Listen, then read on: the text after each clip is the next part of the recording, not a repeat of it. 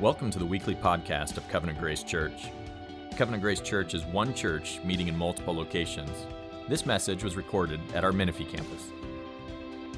Father, we come before you with all kinds of defenses against you.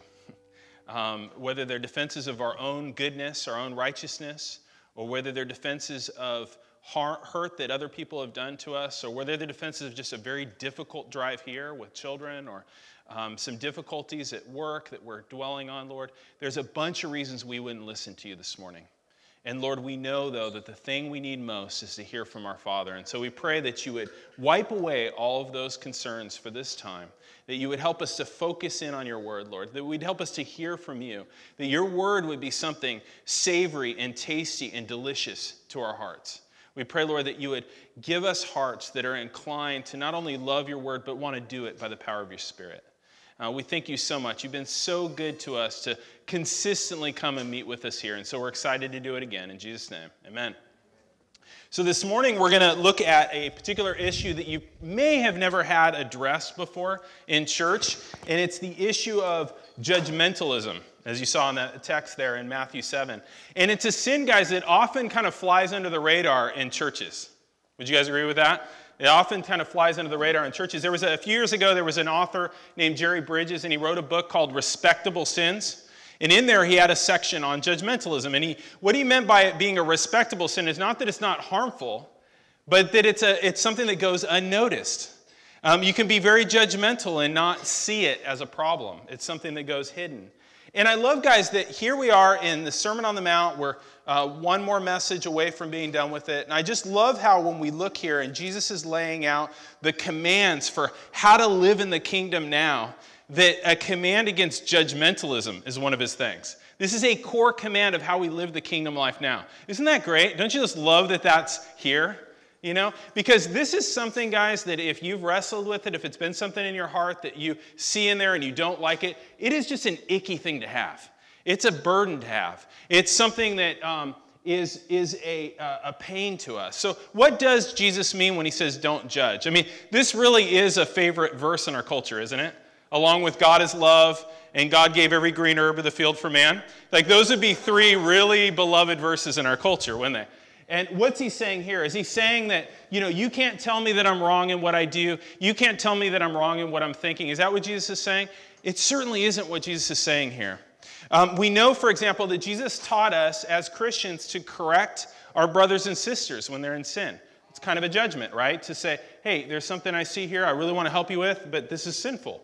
We see that in Matthew 18:5. He says, if your brother sins against you, go and tell him his fault alone, between you and him alone. We also know that we're to judge the validity of Christian teaching. If you drop down a little bit in this chapter in verse 15, he says, beware of false prophets who come in sheep's clothing, but inward are ravenous wolves. You will recognize them by their fruit. So we're called to judge doctrine. We're called to judge teaching and to look out for false teaching. We're also called, guys, to go into all the world with a message that the culture won't necessarily like. In Matthew 28, he says, go therefore and make disciples of all nations, baptizing them in the name of the Father and the Son and the Holy Spirit, teaching them to observe all that I've commanded. Now, this message that Jesus has given is that he is the exclusive Lord of the world, okay? That Jesus is the exclusive Lord of the world, and his teachings are the exclusive way to God. And we're called to take that message out into the world. And so, by definition, when we take this good news into the world, we're saying all other paths are fake news, right? We're saying that all other paths are false if we're going to give Jesus as the exclusive way. So Jesus isn't saying that we shouldn't make moral judgments. He's not saying we can't make exclusive truth claims, because people, guys, can be deeply divided over those things and still love and respect each other. No, Jesus is going after a deeper issue. It's an issue of the heart. It's a disease of the heart. It's the sin of judgmentalism. And older authors actually covered this a lot. When you read the Puritans and people like that, they covered this a lot. What they called it back in the day, like in the 1600s, Richard Baxter and them, they called it censoriousness, which sounds even dirtier, doesn't it? Think about judgmentalism and you go, censoriousness. I really love me some censoriousness. Doesn't that sound creepy? And it is creepy. It's a creepy sin. It's a sickness of the heart. It's a habit, guys, of looking for and finding fault in other people. Okay? It's a pastime of doing that. It's a critical spirit. It's a condemning attitude. And it's a rampant cancer in our culture, guys. You know, people often object to Christianity and they say, well, Christians are so judgmental. But the truth is, guys, people are so judgmental and Christians are people. Okay, but we actually have the least excuse for our judgmentalism, as we'll find out a little bit later. But this is a common impulse of people. It's relentless. I posted a question on Facebook just to see what people would say, and I said, what are some of the common ways people in our culture judge each other? Huge response, okay? Lots of people had things to say about it, and they said things like this. People judge other people about looks, their education level, politics. No, we never do that. Weight, the car you drive, the way you drive that car, okay? Besetting sins, meaning that, I'll look at the sins that you kind of wrestle with and struggle with and see those as worse than the ones that I wrestle and struggle with, right? How we spend our money, what you eat. I mean, we're a culture, we have so much food and stuff like that we can judge each other based on, you going organic, are you doing this, are you doing that, right? Is that sustainable? You know what you're eating there? A big one, guys, is parenting. Parenting was huge. I went through the list with Tosh and we were like, okay, parenting's definitely the biggest category here. How many children you have, whether you're a stay-at-home mom or a working mom, whether you homeschool or Christian school or public school, whether you vaccinate or don't vaccinate, how you discipline them, how they act in public, right? It's a huge list that people are saying, this is a way that I feel judged. I feel like people judge people this way. Facebook response was huge, guys, because Jesus here is hitting on a huge area that we all need help, obviously, right? I could have put a lot of questions about a lot of other things on there and there'd be no response, but this was big. And what's behind this kind of relentless human urge to judge each other? And how do we break free from it? That's what we're going to look at this morning. Notice in verse 5, though, that Jesus calls judgmentalism hypocrisy. He says, you hypocrite. What is hypocrisy? Hypocrisy is pretending. A judgmental heart, it turns out, is a pretending heart. And I want to show you 4 ways that the judgmental heart pretends. Okay, so that's what we'll do this morning. The first one is, a judgmental heart pretends to need no grace. Take a look at verse 1. Judge not that you will not be judged, for with the judgment you pronounce, you will be judged. And with the measure you measure, it will be measured to you. A judgmental heart, guys, takes a godlike stance towards the world. Okay? It pretends that it needs no grace. It's as if there's kind of 2 columns in the world. There's the sinless column. God's in that column. And then there's the sinner column. We're all in that column. When we judge other people, when we're judgmental, we're putting ourselves in the column with God. And we're getting in that column, and then we're judging outside from there. We're pretending we need no grace. When we're judgmental, we're acting as if we meet God's standard, we measure up to God's law, and we need no forgiveness. And we're putting yourselves in a sinless column that only God belongs in. And I love what Jesus does here because he basically calls our bluff, right? He goes, oh, okay, that's what you want to do? He goes, okay, how about I judge you by the standards you use to judge other people? How about I do that? Does that sound like a good plan? And then he goes, how about I deal out grace to you the way you deal out grace to other people? Sounds a lot like what we saw in the Lord's Prayer, right? When he said to pray for forgiveness, he says, forgive us our debts as we forgive our debtors. Does anybody want that deal? Right? In the parallel passage in Luke 6, he says this, judge not, and you will not be judged. Condemn not, and you will not be condemned. Forgive, and you'll be forgiven. Give, and it will be given to you. And then he describes grace like this. This is so cool. Give, and it will be given to you. And he says this, good measure, pressed down, shaken together, running over, and it'll flow over into your lap. For with the measure you use, it'll be measured to you. It's really cool because he gives this image of like God giving grace to us. He says like grain. You bring up your bag, he pours it in, he goes, no, let's pat it down so we get more in there. And he's like, then let's shake it, right, to get even more in. Then I'm going to pour it in, and I'm going to just going to spill over into your lap. And so what he's saying here is he's saying, be like that, right? Judge people with the kind of generous standard you want used against you. And deal out your grace. Don't deal it out in the stingy way that you've been dealing out. Deal it out liberally, the way God has liberally dealt grace to you. Measured, good measure, pressed down, shaken together, running over into your lap. Secondly, judgmental heart pretends to see. Take a look at verse 3. Why do you see the speck that's in your brother's eye and don't notice the log that's in your own eye? We saw that our judgmental heart takes a godlike stance towards people claiming it needs no grace. But it also acts godlike by saying it can see into people's hearts.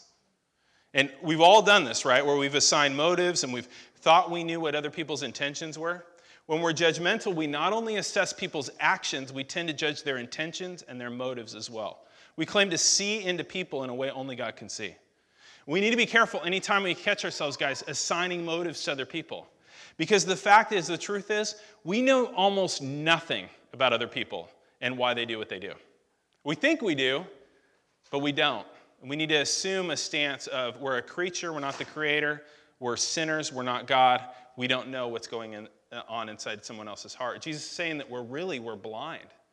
Verse 3 says, why don't you see the speck that's in your brother's eye, but do not notice the log that's in your own eye? The image here is kind of funny. It's like a little bit of sawdust is in your brother or sister's eye, and you've got this gigantic plank and you can't see it. And he's saying, gosh, kind of strange. You claim to see into people's hearts, and you seem to not be able to see this massive thing, that's in your own heart. So a judgmental heart pretends to see. Third, a judgmental heart pretends to help. This one's funny. Verse 4. How can you say to your brother, let me see the speck that's in your eye when you do not see the log that's in your own eye? You hypocrite, first take the log out of your own eye, then you will see clearly to take the speck out of your neighbor's eye, or out of your brother's eye.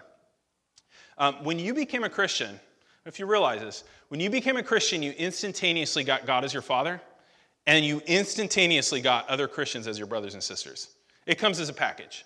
And I know in our culture, we're like, I'll take the father, I'll not take the siblings. It doesn't work that way. You get brothers and sisters. And the cool thing is that we're actually called to help each other. We're called to actually correct each other when we fall into sin and help each other to live the commands that God's given us, to live as Jesus would have us to live.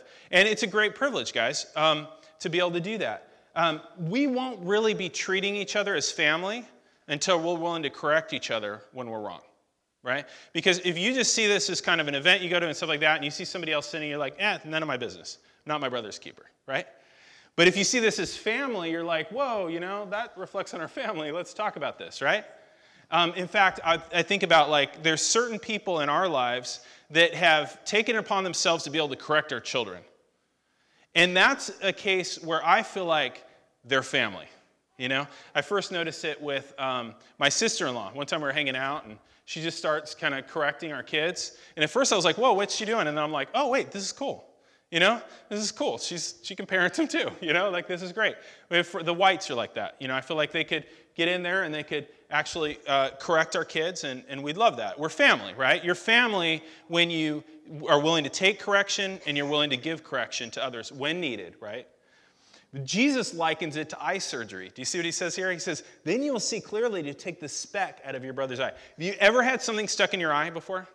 We all have, right? If something's stuck in your eye, like a little piece of wood or something like that, you can't go on with life with that, right? It is miserable. It's like all you can think about. Like the day's over until this thing comes out, right? Sin's like that, guys. It makes us miserable. We can't go on without it.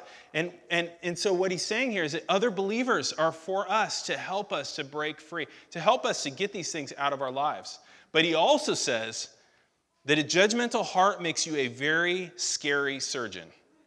Okay? A very scary surgeon. He says, if you're going to try and take the speck out of your brother's eye, and you've got this plank in your own eye, you're pretending to help, but you're not helping. You're beating him up. And for example, if Tony here were to have a speck in his eye, right? And I've got this plank. Jesus is so great. I love how the Sermon on the Mount has tons of illustrations like this, right? We saw flowers and birds last time. I'm going to beat him with this stick right now. So imagine, here I am, and I'm like, Tony, let me help you. Let me get that. And I'm whacking him with it. And I'm like, hold still. I'm trying to help you. And he's like, you're hurting me. And I'm beating him up, right? That's what happens, guys, when we're judgmental, is we do more harm than good. You hear people talk about how, I was really burned by the church, and I don't always know what they mean by that. But in some cases, it's this. It's that judgmental Christians, thinking they're helping, are just beating somebody up, okay? And so we need to be careful with that. We are to take the speck out, but we got to get the log out of our own eye first, or we're going to hurt people. And we could probably all remember times we did that, right? You look back, maybe I don't want to bring it up, but you look back at a time when you're like, you were so sure you were helpful. And you were so sure that they were just sinfully resisting you.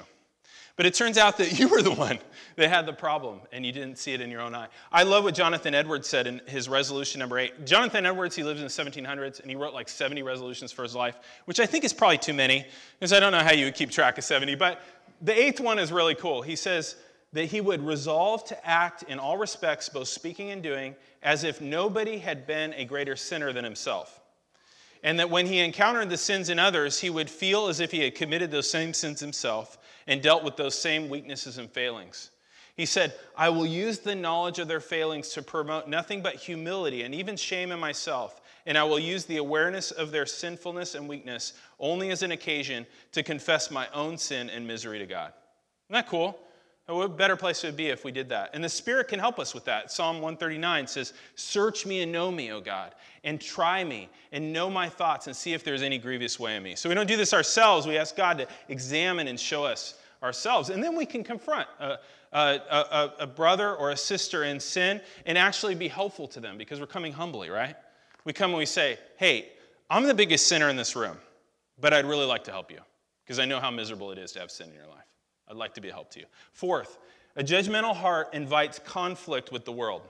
Verse 6, do not give dogs what is holy, nor throw your pearls before pigs, lest they trample you underfoot and turn and attack you. I have wondered for a long time how this verse fits with verses 1 through 5. They seem to be one unit here in his sermon here. It doesn't seem like he's changed subjects. And I've often wondered how this kind of fit together, how these verses came together. The most common interpretation is that what's going on here is that as you go out into the world and you're sharing biblical truth with people, there'll be some people that are so resistant to the pearls, the truth you're giving, that you should stop. And you should stop trying to give it to them because they're going to trample on the pearls and they're going to run over you, right? And they're going to attack you. And I think that's certainly true. I think it's true that we are not obligated to share the gospel with those who are openly hostile again and again. There is a place for taking a break for both of your sakes, right? Jesus told his first disciples that there's a time to shake the dust off their robes and move on. But I don't think that interpretation fits really well with the first 5 verses, okay? And I don't think that there's a break between those. And keep in mind, guys, that the word dog and pig was a severe insult in the first century. It wasn't like now. Last Thursday was International Puppy Day, okay? Or National Puppy Day. And in the first century, they did not have National Puppy Day. They did not think of dogs the way we think of dogs. Dogs were something outside. Dogs were something dangerous. Pigs were something that were unclean. And so when he talks about people as pigs or dogs here, it's a severe insult. And Jesus never used these words for people that resisted his teaching, although, of course, as God, he could. So it seems strange to me, guys, that after teaching us not to judge, that he would tell us to judge who out there are the dogs and the pigs, okay? That's why I'm kind of like, how do these verses fit together? And I could be wrong about this, but this is what I'm going to give you. Recently, I came across a different interpretation of verse 6, which I think makes a lot more sense. In Daniel Durrani's commentary on Sermon on the Mount, he said that what Jesus is doing here is he's using instructive irony. And so what he's basically saying is, if you view your criticism that you're giving to people as pearls, and you view those that you're tossing to as dogs or as pigs, they're going to trample your wisdom, and those dogs are going to perceive your attitude and attack you. So it's an idea like you don't want to do the whole thing in the verse, okay? So that Jesus is warning us not to engage the world with an attitude of superiority or judgmentalism. I think that fits the text a lot better. So it's as if he's saying, don't go sharing the gospel with people out there as if you've got pearls and you're throwing them to pigs and dogs. Like, don't go out in the world with that kind of an attitude. Judgmental heart will invite conflict. They will trample you underfoot and they will turn and attack you. And you'll have deserved it, by the way. Sometimes we have conflict when we share the gospel and give biblical truth, and we don't deserve it. We're innocent in that. We've given it in a gracious way. The person has been hostile towards it. And when that happens, if we get trampled or we get attacked, that's our privilege to do. Okay? It's our privilege to suffer for them and to suffer for Christ in that way. That's our privilege to give the gospel of grace in a gracious way. Sometimes it's not received. Sometimes, we go away from the interaction feeling kind of beat up. But we need to make sure that we never have that happen because of the way we came to them, right? And I think, guys, that this fits the immediate context better, and I think it fits Matthew 5:13 better too, where he told us, you are the salt of the earth, and if the salt has lost its taste, how shall it be salty again? It is no longer good for anything but except to be thrown out and trampled under feet by men. The picture there is that if we aren't living the attitude of the Beatitudes and of the Sermon on the Mount, that what will happen is we'll be useless to the world and they will trample us. So same kind of idea. Judgmentalism invites conflict. Colossians 4:6 says, let your speech always be gracious. Isn't that interesting? Always. Interesting. Let your speech always be gracious, seasoned with salt, so that you may know how to answer each person. So when we bring the good news of Jesus, it's as one sinner to the other. We come and we say, hey, I'm the biggest pig and the worst dog in this room, right? But I have received the love of Jesus. Let me show you how. Instead of putting ourselves in that separate category that only God belongs in, the sinless category, and coming to the world as if, oh, you sinner, right? No, I'm a sinner. I've found grace. Let me show you where it is. There's a pastor in Nashville, Ray Ortland, and there's this mantra that he does that I really love. He does this mantra. He'll say this every once in a while in church and stuff. He'll say this about himself. He'll go, I am a complete idiot. My future is incredibly bright. Anyone can get in on this. Isn't that awesome? I just love that. It's like, I'm a complete idiot. My future is incredibly bright because of Jesus. Anyone can get in on this. That this isn't something that I have because of some worthiness in me. Anyone can have this. Look at me. Even I got it, right? That's the attitude we need to come with. So how do we cultivate a heart of grace? How do we kind of fight this sin of judgmentalism? Verse 1 and 2 actually tell us it's by a better grasp of the gospel. Because, guys, what's really behind a judgmental heart? I was thinking about it this week. I mean, all of us want to feel like we're okay, right? We all want to feel like we're good. We all want to feel like we're right. We all want to feel like somehow we measure up to some standard. And it doesn't matter if you're a religious person or not a religious person. You have this sense of needing to justify yourself, really? Don't you? A sense of being like, I'm okay, I measure up, I'm doing what I need to do. We have that feeling in us, right? And yet there's this nagging feeling also that we don't measure up. And so we try harder. We try harder to meet standards that we've set for ourselves. But how good is good enough? It's hard to say. How good is good enough? How much accomplishments are good enough? What behavior is good enough? How do we know we're actually measuring up? I mean, at least in theme parks, guys, there's a measuring stick, and you can know if you measure up to get on that ride, right? You walk up, you stand up next to it, and if you're a Cobb child, you're like winning, because you're tall. You get on everything when you're young. But you get on that measuring thing, and you figure out, do I measure up to this? But guys, there is no measuring stick at home. There's none at work. There's none in your relationships. There's nowhere we can walk up and know objectively if we're good enough. And so one of the things that human beings do to try and convince themselves that they measure up is compare themselves to one another. That's the measuring stick we do have. So we look out and we look for the flaws and the failings of others, and we judge them the way Jesus said not to. And it's as if we're thinking that somehow our goodness is measured on a curve, right? When you're in school, there are two ways that they could grade your class, right? It could be straight percentage, right? You get 90% or above, you got an A, right? On the test, those kinds of things. Or you could grade on a curve if you wanted to create kind of a Hunger Games atmosphere in the class. And especially if you got a lot of pre-med people, pre-vet people, pre-dental people, it's a bloodbath. Nursing, pre-nursing, the scariest, right? Because all of a sudden you view each other as competition. And that's what's happening when we judge each other, is we're basically thinking that, goodness is graded on a curve, and the more people to the left of me on that curve, the better I'm doing. Those people there, oh, look at them, they're disgusting. Look at their lives. Look at what they're doing. I'm acing this. I'm way over here on the curve. And it's interesting, guys, when we look at the comments on Facebook to that post I had, how many of them related to parenting. So many of them related to parenting. And I was thinking about this, and I was thinking, it's probably because family is a core idol in our area, isn't it? And we think about, what are our core things that we tend to put before God. Family would be a huge one. It's a good thing, but we make it an ultimate thing, right? Family is a core way that people try to justify themselves, don't they? Don't you? Don't I? I mean, I'll know my life is worthy if I get married, if I have kids, if I raise them well, and I give them every advantage they need to have. And I'll know that my life is worthy if they turn out well. There's so much pressure on how they turn out as a reflection on me. If I'm a good mom or a good dad, I know I'm worthy.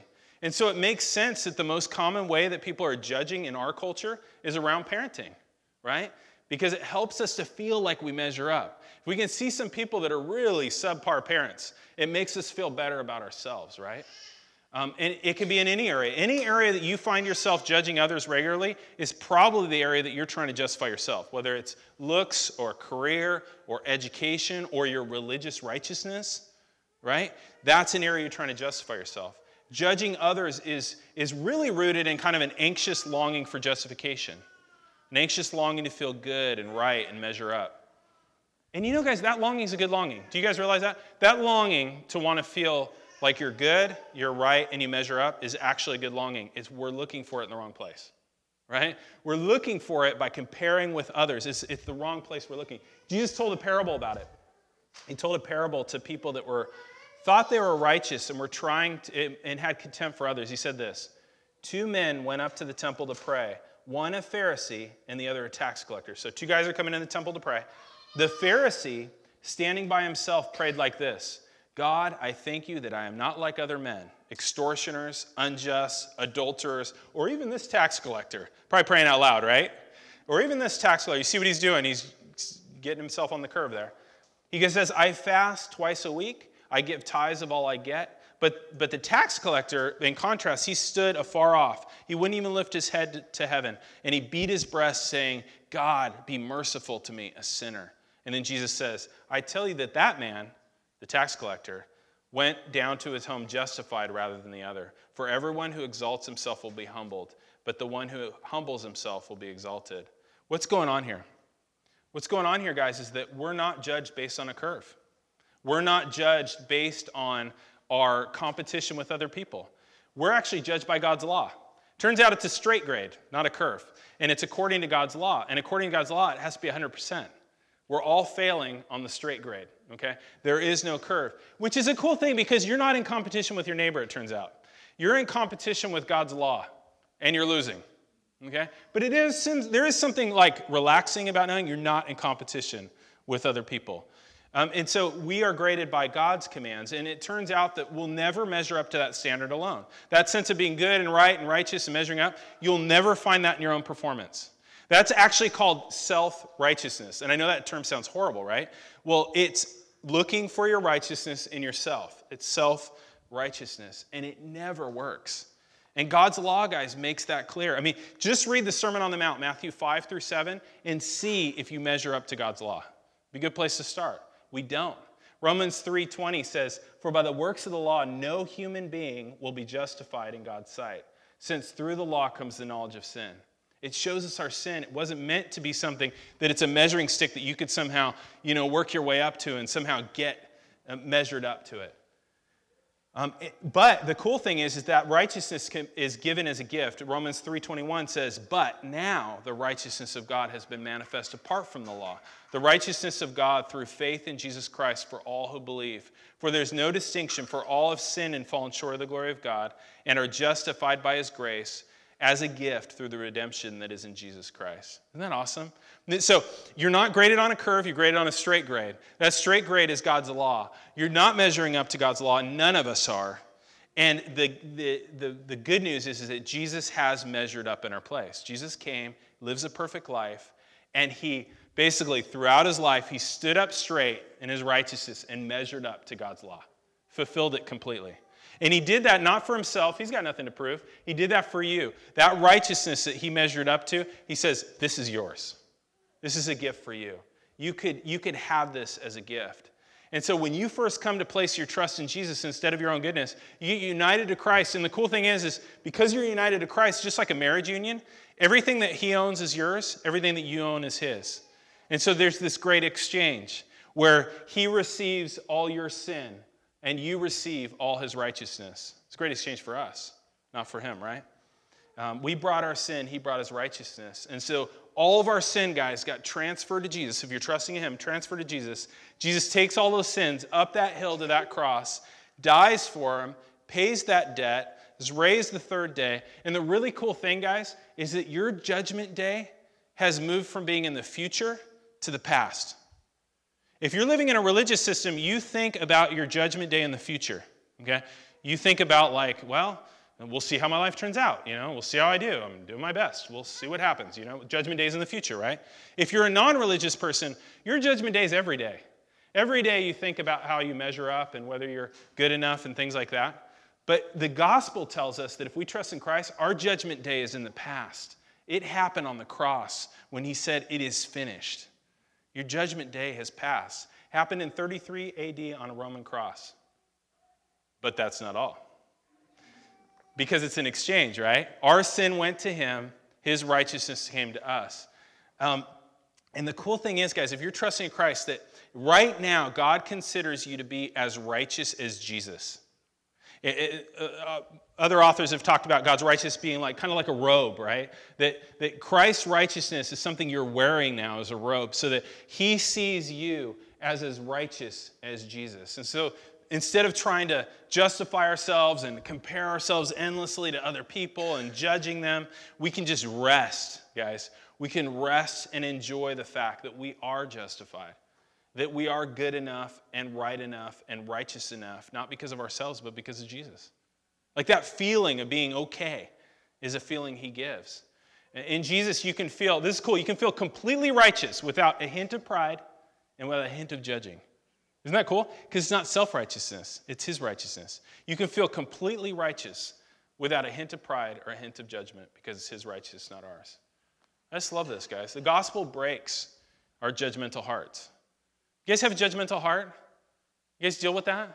I deal with that. Gospel breaks my judgmental heart, right? Because it shows me, number one, it shows me I'm so bad I got Jesus killed. So I'm not like one to go around and tell other people what their problems are, right? Like, I'm so bad I got Jesus killed. But it also tells me that I'm so loved that Jesus was pleased to die for me. Isn't that awesome? I mean, if that's captivated your heart, if you're just like in awe of God's grace like that, you don't have time to be judging other people, right? Judgmentalism comes from a lack of joy in the gospel. People that are blown away by the grace of God can't be judgmental at the same time. If you fall into this time when you're being judgmental and you're really kind of dwelling on the sins of other people, remind yourself of the gospel. Because we have the message, check this out, we have the message that can create the most gracious, least judgmental people on earth. We just need to soak in it, rehearse it, remember it, live in it, beat it into our heads, as Luther would say, until it oozes grace all over everybody around us. That part I added. So as we take communion, guys, we're going to remember the great exchange. We're going to, as if you're a believer during these next couple songs, even if it's something that you just came to embrace today, you can come forward, take the bread. It's gluten-free, so you don't need to worry about that. And take the cup of juice and take it back to your seat. And what we're going to do is we're going to remember. We're going to remember this great exchange. We're going to remember the bread that symbolizes Christ's body, his real body, just like you have a body, that was broken on the cross for your sins. We're going to remember with this cup, his blood, his shed blood that covers over every bit of shame that you have. Every part that might lead you to want to, look at somebody else's sin to take your eyes off yours. He covers all that with his blood. And let's remember, too, that our union with Christ doesn't just make us righteous, but it also is a shared life with Jesus, that when you got united with Christ by faith, you got connected to him like a vine and branches, so that his life can flow into you and through you. And so let's remember as we take communion, it's a true communion. This is a time to ask God to share with you the life of Jesus so that it's true spiritual food. It's a true time of receiving the Spirit afresh. Let's pray. Father, we thank you so much that you have a way out for us. We don't like being judgmental people. I think I can speak for everybody here. We don't enjoy it. There's a certain taste to it. There's a certain kind of, desire, juiciness to it in the beginning. But Lord, it leaves us empty. It leaves us filthy. It leaves us just longing for something better. And you have something better, Lord. You have a better way for us to feel right. And that's being righteous in your Son. And we pray, Lord, that everyone here would have a deep sense of their being covered by the righteousness of Jesus. I pray that no one would leave here wondering or still wandering around without that covering over them. I pray, Lord, for anybody that's here that doesn't have that they would just call out to you and say, Lord, cover me with the righteousness of Jesus. Don't leave me naked in my sin. Cover me. Lord, we pray that they would come and turn from their sin and desire to do that. Lord, I pray for those who are here that came with that intellectual belief, but need to feel that belief, Lord. We pray that everyone that would leave here with that sense of wonder at the righteousness of Jesus being theirs. And we pray, Lord, as we take communion, that it would be a time of true reflection on the death of your Son, Lord. We have so much to be thankful for. And we look forward to the day of seeing our righteousness in sight, seeing Jesus with our eyes. And Lord, we know that this is an appetizer at that time. This is an appetizer for the coming of the kingdom. And so we pray that as we take it, we would remember that a day is coming soon when you said you would build a feast for us, and that we'd all sit down and enjoy your presence with one another. We thank you in Jesus' name. Amen. You've been listening to the weekly podcast of the Menifee campus of Covenant Grace Church. If you would like to know more about Covenant Grace Church, visit us online at covgrace.org.